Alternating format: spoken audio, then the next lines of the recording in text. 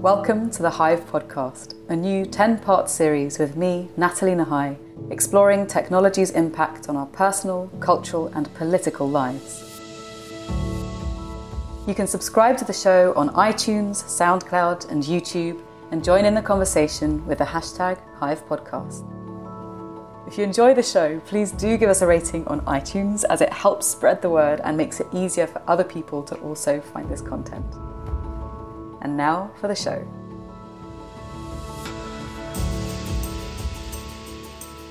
Dr. David Stillwell is the Deputy Director of the Psychometrics Centre at the University of Cambridge, and he's also a lecturer in big data analytics and quantitative social science. While researching his PhD in cognitive decision-making, David created a Facebook app called My Personality and a user-facing app called Apply Magic Source, both of which accurately predict the psychological traits of users from their digital footprints of online behaviour.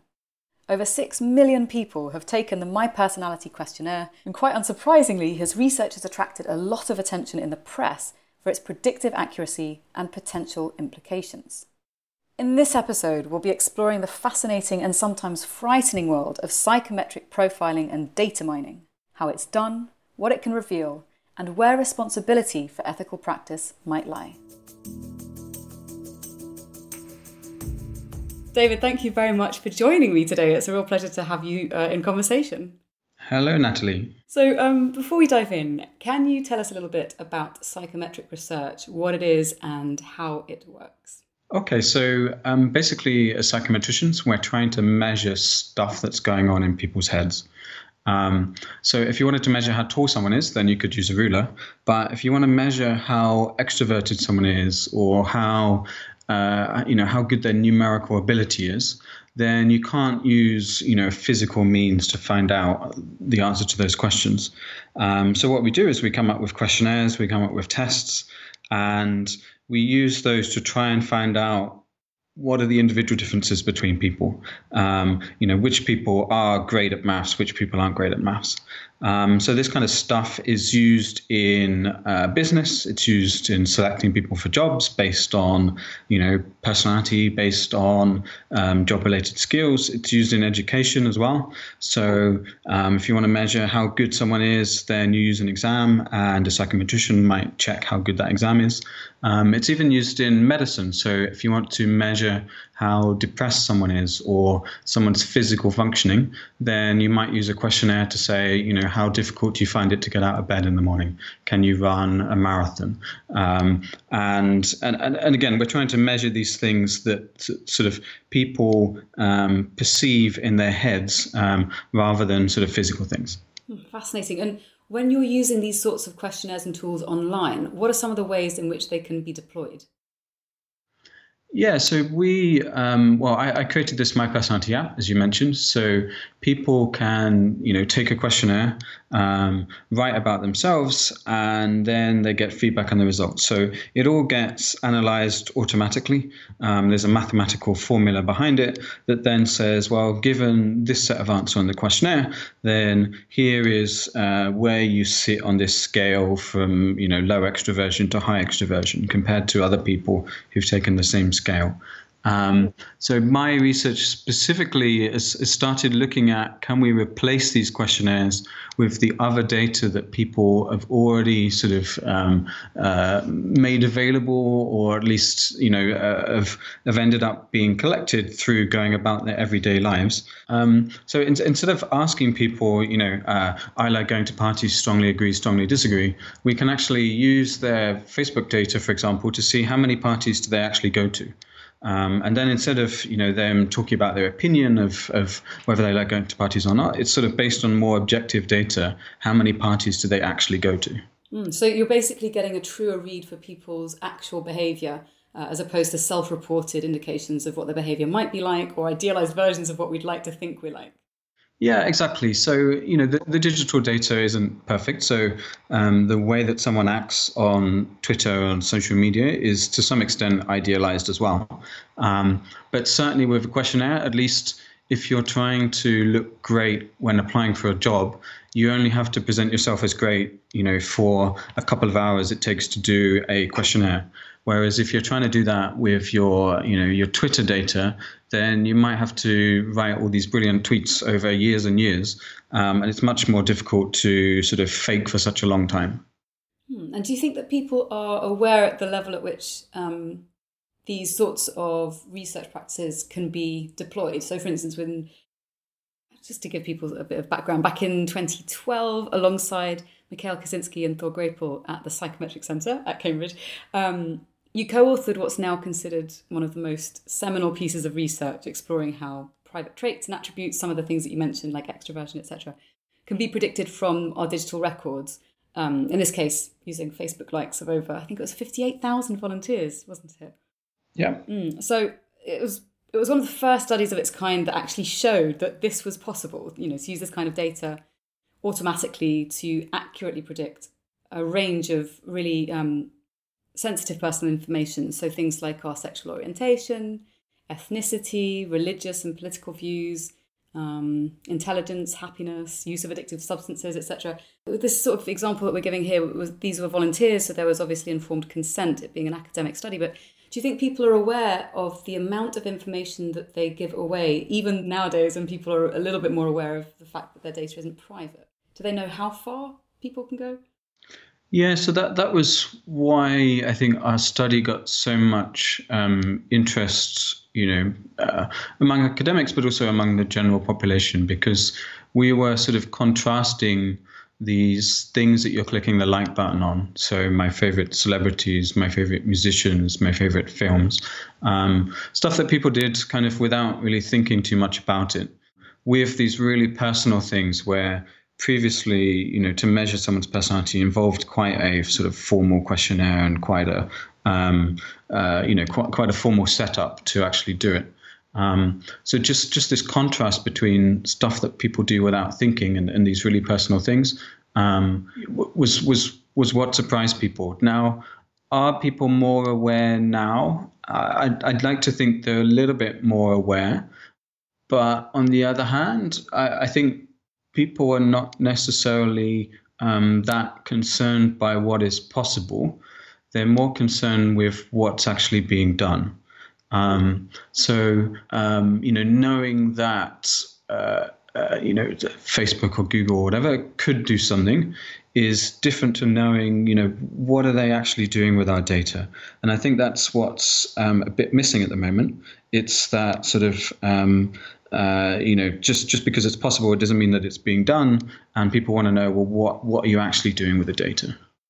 And do you think that people are starting to have an understanding of the possible implications? So, for instance, I know that in China, there's a really interesting, quite frightening system of rating citizens based on various traits, including for trustworthiness. It's in the process of being developed and deployed. Do you think that's something that people believe is possible with this kind of data? Or do you think it just doesn't even strike us because it's not happening yet? Or if any of this kind of information is being compiled on people, so our propensity to, take more risks or have a propensity towards drug use or whatever, that we just think it won't be used against us by insurance companies or governments or whatever it might be? Yeah, so China's definitely going the furthest, I think, in terms of really putting some of these possible algorithms into practice. So, yeah, I saw someone tweeted that they were on a train going into Beijing, and the automated announcement on the train said, don't break the train rules, because if you do, they'll be put onto your credit score. So suddenly, not throwing away rubbish on the train might mean I'm not given a loan. Or the other one I heard about was police people in a train station wearing not Google Glass, but something a bit like Google Glass, so glasses with a camera on.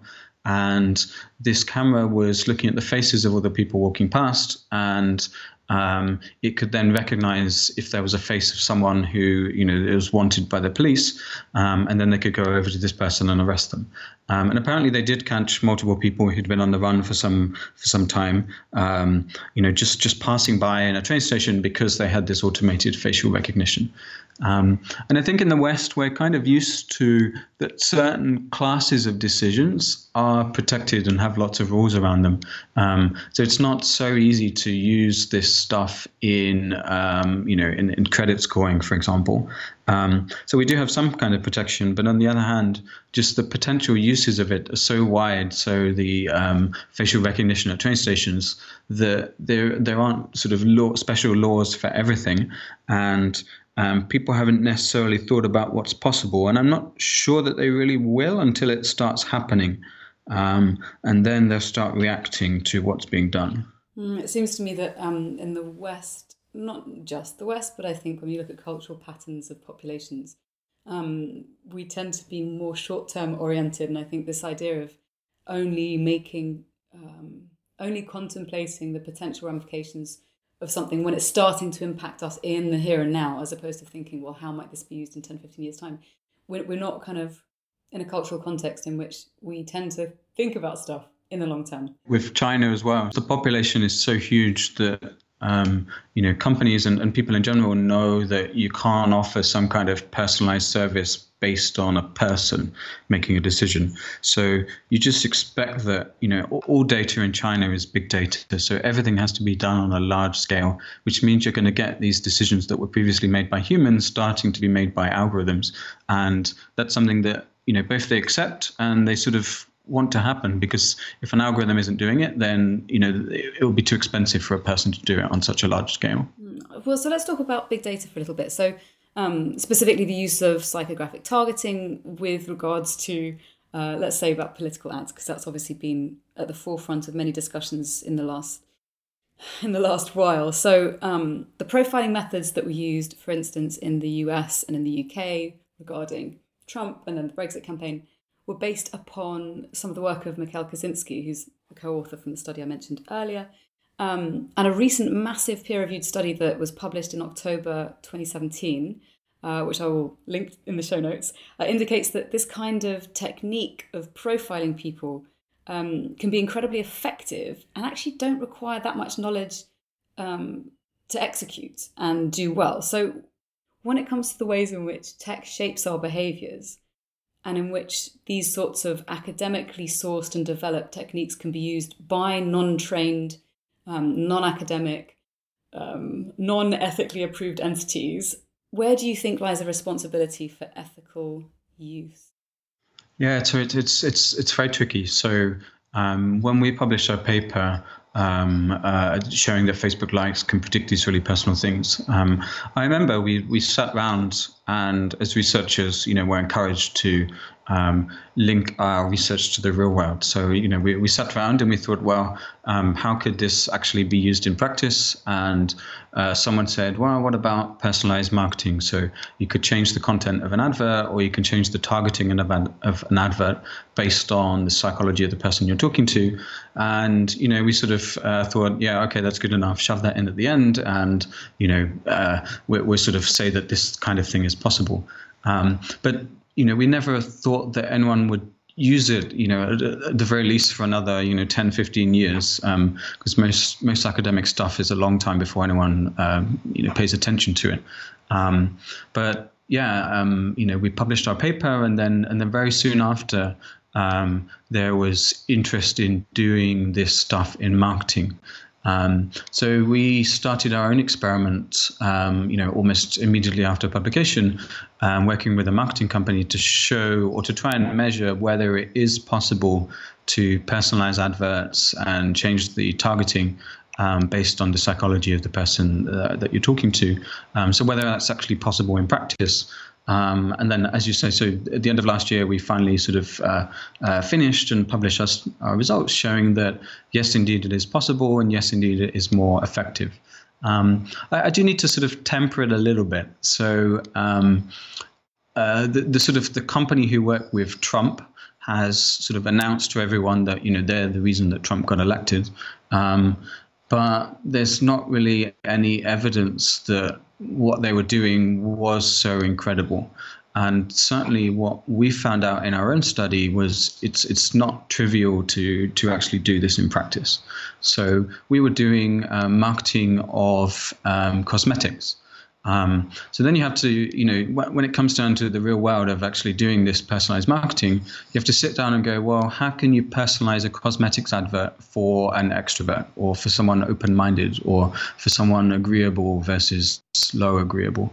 And it's not trivial to come up with, what should the marketing message be to those kinds of people?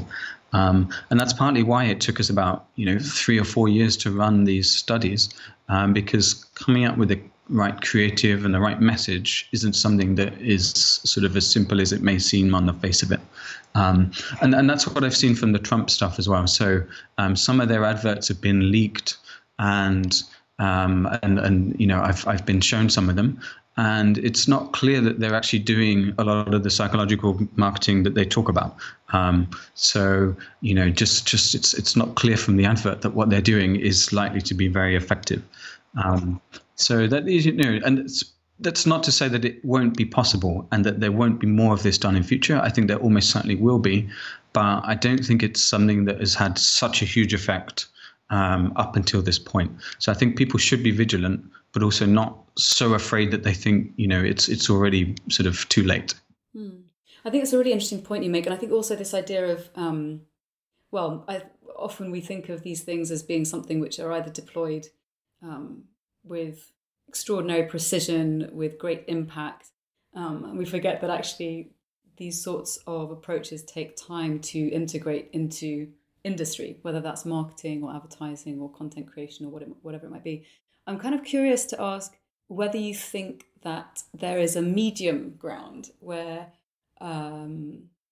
we can use some of these approaches in an ethical way, where we don't remove people's agency, where we operate with transparency to create a better experience for people. So maybe where we request consent from customers that have expressed an interest in a specific brand, and then over time we develop more tailored content or products that they're going to enjoy better, that they've kind of, where they know what they are giving up and what they're getting in return. Do you think that's something that is potentially on the horizon? Yeah, I think so. I think so. So this stuff can be used, essentially you've got the ability to persuade someone by sending the right message. Now that can be used to persuade you to do something against your own interest, or it can be used to persuade you to do something that is in your own interest. So if it's persuading you to exercise more or to use fewer addictive substances, then that's a positive use. If it's getting you to do something that a politician wants you to do that isn't actually in your own interest, but it's in the politician's interest, then that's using your data against you. So I think there is a way to use it in a positive way. So let's take the political example. I've sort of thought about, could you use the fact that you can measure someone's personality from their big data? Could you personalize politics in a way that's actually beneficial to them? And the area I thought about was when politicians write these political manifestos. So each year in the UK, not each year, but each election, they come up with a manifesto. They normally make it sort of bright and colourful, and they probably write it in language that they think is fun, but still no one actually reads it. So what about you go to a website, you share your Facebook data or your Twitter data or your email data, whatever it is, and it analyzes that data, and then it says, well, here is your personalized manifesto with the things that we think you're going to be most interested in at the top. So, I'm an academic. You start telling me about education policy, I'm much more interested than if you tell me about, some other policy that I'm not interested in. And that's not to say that you would then hide a politician's policies on, things that you don't predict that they're going to be interested in. They would just be sort of near the bottom, and the stuff that's most likely to be interesting to you is near the top. So, I mean, that's, it's clear that what is being done, so what data is being analyzed. I've sort of opted into making that happen. It's clear that you're analyzing, this data and you're giving me this benefit from it. And that's the other side. So it's benefiting me. It's not just benefiting the politician. So I think if you do sort of, if companies or politicians or organizations think about how can we use data with people sort of in collaboration in ways that are going to benefit them in, as you said, transparent, in ways that they've got control over, then it is possible to use data and sort of personalize things that genuinely benefit people as well as benefiting the company or the organization. I wonder with that though, so I totally hear what you're saying, and I think that if I was interested in a politician, it makes my job much easier as a voter to have a look at the most relevant topics for me. But is there a balance to be struck between personalising things to entice people to engage versus creating content or campaigns that open up people's perspectives to new things that they might find interesting, but based on their previous digital behaviour, they have shown very little interest towards? So this idea of kind of, instead of tightening the noose or creating a smaller filter bubble, actually expanding that. Is there any room for that, do you think? And whose decision is it whether we want to kind of like tighten our filter bubble or expand it? Yeah, that's very interesting. These sort of the conversations around we seem to be living in this filter bubble. So we're only seeing you search for something, and now everything you see for the next 10 weeks is going to be based on that first search that you see, right? And you never sort of get out of the original bubble that you started in. I am a lot more skeptical about filter bubbles than some other researchers. For the reason that I think any filter bubble that we have now has to be compared to the filter bubbles that actually we had before the internet came along. So, when I think of the perspectives that I can have access to now that sort of get sent to me just because I've got Facebook friends living all over the world, or Facebook friends of different ethnicities and genders and all the rest of it. When I compare that to what used to happen, which was, you pick your newspaper in the morning, you tend to read newspaper from, the same editor every morning.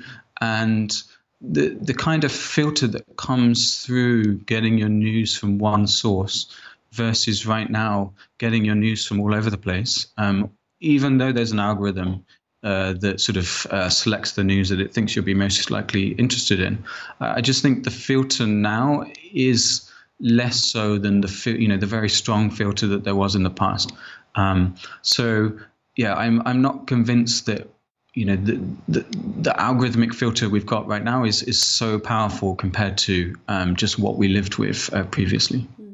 I'm curious about that in terms of just mere exposure based on the medium. So for instance, the fact that if you were someone who was more conservative, you'd read one physical paper. If you're someone who was a bit more left-leaning, you'd read another. But you'd still have to go to the newspaper section and you'd see the headlines across all the different newspapers. And if you were flicking through one specific newspaper, you would have to generally flick through the different sections on the economy, on culture, etc., to get to the bit that you wanted to. So I wonder if it's changed in the sense that we can choose to shut ourselves off from alternative points of view, which we saw happen with Brexit and also in the US elections, where people are actually unfriending those people who might offer them a different perspective.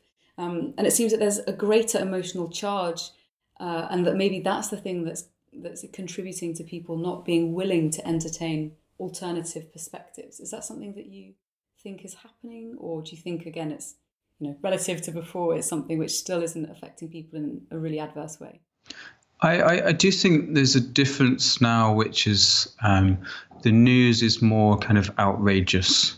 So we're looking for this kind of emotional hit that, you can get that partly from this news comes from someone in my camp. But you can also get it partly from just it's the same news I would have got before, but written in a way that seems sort of more extreme and more, trying to rile me up. And I do think there's an effect here with news organizations sort of fighting for attention, that they do start writing more extremist things, whereas perhaps previously you'd have a newspaper with an extremist kind of, rabble-rousing headline, but actually once you get to page 5, then it's all pretty much tame from then on. So I do think that's going on. On the other hand, I still think it's a matter of a degree, and I think I get so many perspectives, from the people I'm following on Twitter. I'm following 300 people or something, and I just wouldn't have talked to 300 people in any possible way if it wasn't for the internet and Twitter and things like that. Okay, so let's fast forward 5, 10 years down the line when people have honed ways in which to track user behavior and predict things that they're like, how to target adverts to make them more personalizable, etc. Do you think that ethics committees now have a greater responsibility to consider the potential ramifications of academic research on the public when considering whether to allow certain studies to be undertaken? Because in my view, I think that technology is only going to get better at enabling us to deploy the insights that we glean from these sorts of studies. Yeah, it's a difficult one because I look back on this this study we did with Facebook data and think would it be better if that study wasn't done, right? Because then it's less likely that these politician marketer would have picked up on it and used it. But I still sort of I think it's better that academics are doing these kinds of studies and making the answers sort of widely known, as wide as possible, so that people know early on what could be done and therefore can kind of look out for it. So when I think of some of the other things that happen, like fake news and Russia involved and things like that, it sort of felt like we didn't hear about those until after the election mostly, and it sort of felt like it came out of the blue. Whereas some of this kind of psychological marketing and things like that, I feel like there was already, at least in some circles, sort of debate and discussion around what's possible and what our privacy settings should be and those kinds of things. So I think it is better that people know about what's possible early on than we sort of pretend like, we're not interested in the answer to this question. And then the risk is that companies sort of do it secretly, and then we don't find out about it until it's already hit us, until it's already happened, until it's too late to do anything about it. So I think there is an important place for academics sort of researching stuff, making it known widely, and starting a public debate as early as possible so that we can try to sort of think forwards rather than just let it happen to us. Yeah, I think that's a really viable perspective. What's your greatest concern for the future with the kinds of potentials that we're seeing now for this kind of research being used in specific ways? Do you have any concerns? So I'm not worried about large companies because they're always thinking about their reputation, they're thinking about their brand, they're thinking about what will my customers think.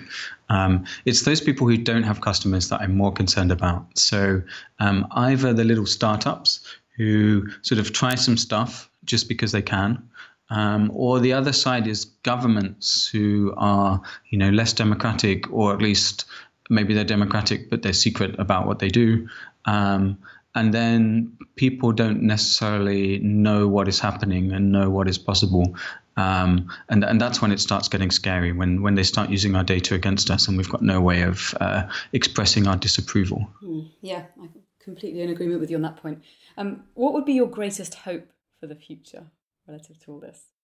So too often right now, companies sit down and think, how can I get the most from this data?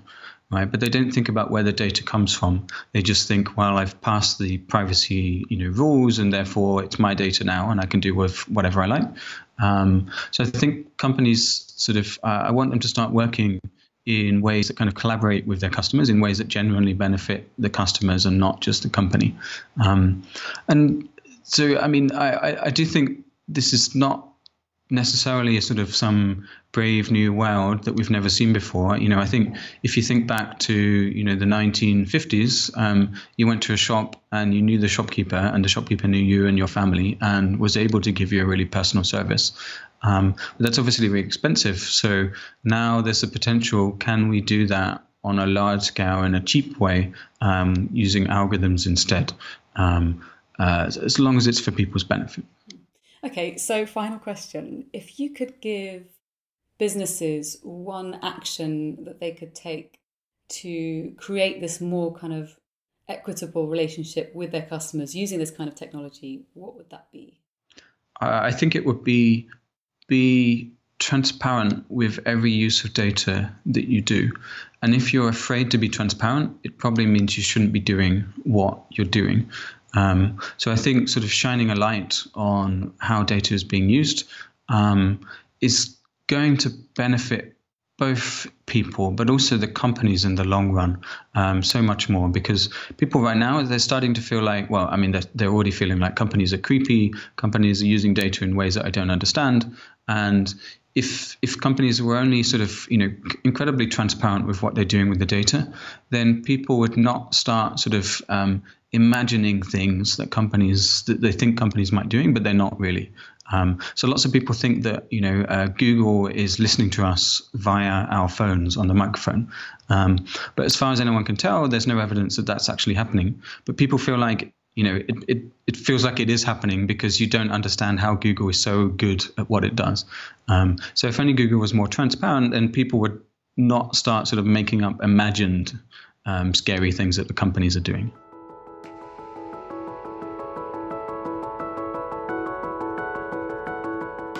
Thank you for listening to the Hive podcast with me, Natalie Nahai.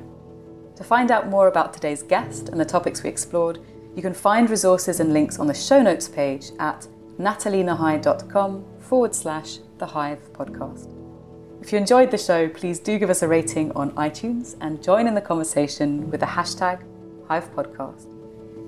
Thanks again for listening, and I look forward to sharing more with you in the next episode.